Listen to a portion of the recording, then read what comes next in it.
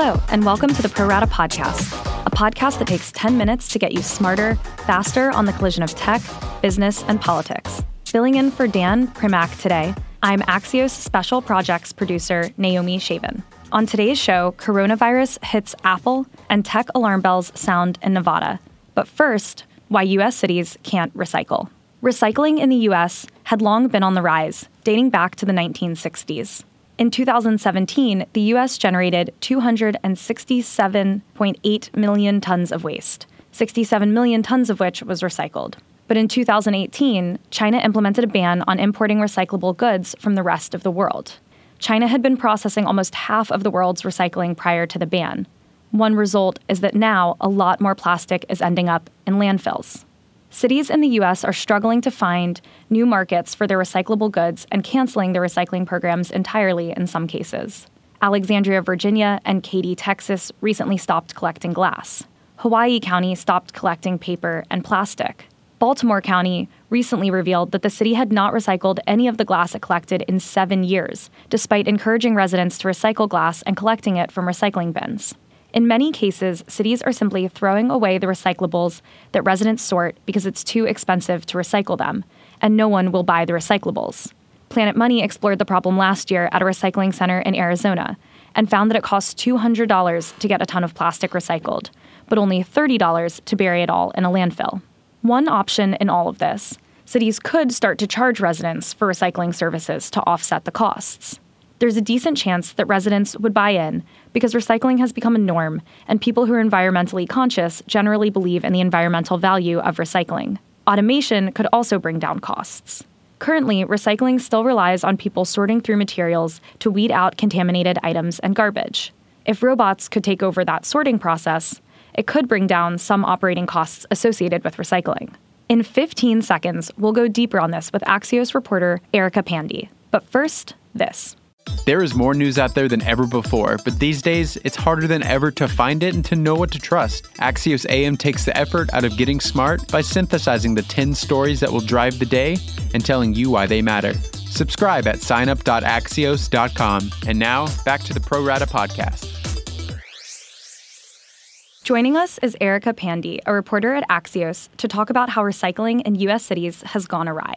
Erica, can you tell us a little bit about the big picture of recycling in the U.S.? Do we know, for example, what percentage of goods that are recycled by consumers are actually being recycled by their municipalities? That stat from the EPA puts it right into perspective right away, and that's that the recycling rate in the U.S. is 35.2%, and that $9 billion worth of recyclable materials are thrown away each year.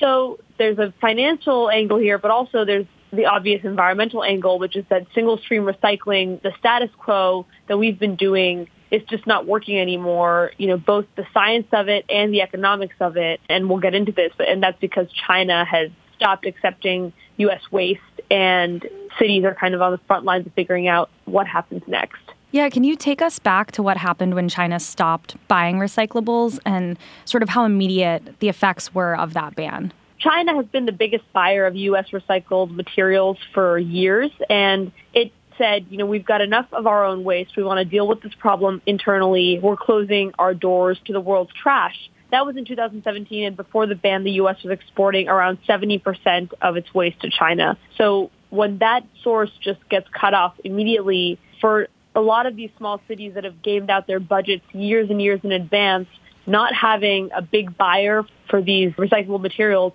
just stops making this process, which is crucial to our environment, worth it for them. Gotcha. Let's look at what happened in Baltimore as an example of how this can impact a local place working through their recycling issues. Residents were sorting their recyclables for years only to find out that their glass wasn't going to recycling centers.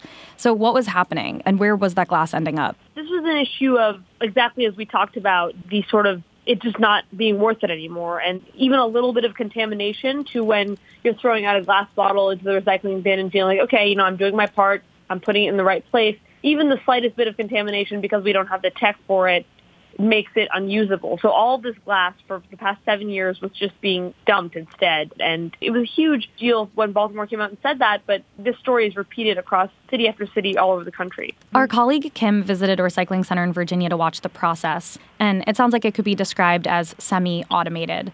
There are people who sort through recyclables, but then some of it is automated and handled by machinery. Can you talk about how much automation is already part of the recycling process and where there's room for more? There's automation in the recycling process just the way it is in, a typical e-commerce warehouse, for example. You've got conveyor belts and machines doing compacting and all of that, but there's definitely room for more, especially because these facilities are often very, very dangerous. The work is not only tedious, but it's very dangerous. So if you get robots to come in and do some of that, you could free up humans. There's the angle of people losing their jobs, but if plants are smart about this, humans could work on other things, maybe, dealing with contamination issues and making the plant more efficient if they're not having to do the actual brunt work of the sorting and the processing. And beyond automation, it seems like there could also be an opportunity for AI, especially when it comes to sorting materials. Have there been any tech breakthroughs in this field or other places where it might make sense to look at AI as a potential solution? So when I spoke with experts about AI and recycling, they sort of told me that the big breakthroughs are actually happening in China on this. And, and we just talked about how China, they closed their doors to the world's waste and said we were going to start getting smarter about handling our own waste. One key way AI can be used is when different sorts of materials are on a conveyor belt, being able to sort them through computer learning, what's glass, what's cardboard, and not having to have a human sit there and do that would make that much faster and much easier on the plants. Some of that is happening in China, and here I don't know too much about the startup and innovation space and whether companies or whether Silicon Valley is starting to see kind of the tech and the money in this, but for sure at universities across the country, they're playing with grant money to try to figure out how to inject AI into this old process. There's a new movement that's gaining traction towards circular economies that are designed to reuse or reduce or eliminate waste in the first place. Does the work that China's doing and what some of these other groups are looking into dovetail with that concept of a circular economy, sort of eliminating the amount of waste that's generated and then has to be removed from the economy itself by just keeping it all sort of in this continuous loop? Yeah, this is a really, really interesting concept. This is super, super new to me as well. I sort of first heard about it when it was getting thrown around in Davos, this idea of a circular economy, and it's basically just let's keep our materials in use as long as possible. I would say from what I've read and from from conversations that I've had with people studying this field, China is a little bit at the leading edge of this concept as well. And it'll be interesting to see, when it comes to recycled materials, when it comes to sustainable fashion, how this spreads in the U.S. Great. And one last question. It seems like this is an industry that is ripe for disruption. Has there been interest from startups or venture capital in looking at how recycling could be disrupted? Yeah, I think this is a super key question. The bulk of the research and the bulk of the how do we use tech to change this is happening in academia and at universities. And a lot of that is because of the big picture that we outlined right at the beginning, and that's that, the economics of recycling is broken and there could be money in it. The big problem right now is that there just simply aren't buyers for recycled materials. Cardboard, for example, has e-commerce companies will want to buy that because of all of this need for shipping and packaging. But after China exited the market so abruptly, things like glass just don't have a buyer. So I think when that problem is fixed of how do we actually get these materials where they need to go and make money off of them, then you'll start to see tech get involved and say, okay, there's there's a business case to be made here. Thanks so much for joining us, Erica. Thank you. My final two after this. Axios chief technology correspondent Ina Fried shares breaking news and analysis on the most consequential companies and players in tech, from the Valley to DC. Subscribe to get smarter faster at signup.axios.com. And now, back to the Pro Rata podcast.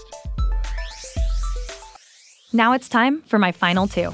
Apple announced yesterday that it will not hit its expectations for quarterly earnings because of the impacts of coronavirus on both iPhone production and demand. As Ina Fried points out, Apple relies on China for production, like many companies, but it also gets a lot of revenue sales in China.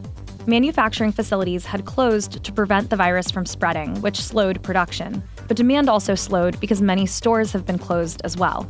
In a statement on the situation, the company did share that global demand has remained strong and that it expects this to be temporary. Second, the Nevada caucus is Saturday, and there are already warning signs that it could be plagued with similar tech and reporting problems to those we saw in Iowa. The Washington Post reports that campaigns are increasingly concerned about the reporting technology and that the Democratic Party in Nevada has not explained the basic process to them. Meanwhile, volunteers are reporting technology issues with a new tool that has been developed last minute. Originally, the Democratic Party in Nevada intended to use 2 apps designed by Shadow to report the results. But after Shadow's app failed in Iowa, Nevada switched tracks. Nevada has early voting for the caucus, which began this past weekend, and there were already reports of technical issues, but the party claimed those had to do more with high turnout. There have also been questions about the security of internet connections at the 2,000 precinct sites around the state. And we're done. My thanks to producer Tim Shovers, and thanks to Dan for letting me host Pro Rata today. We'll be back tomorrow, and he'll be back next week.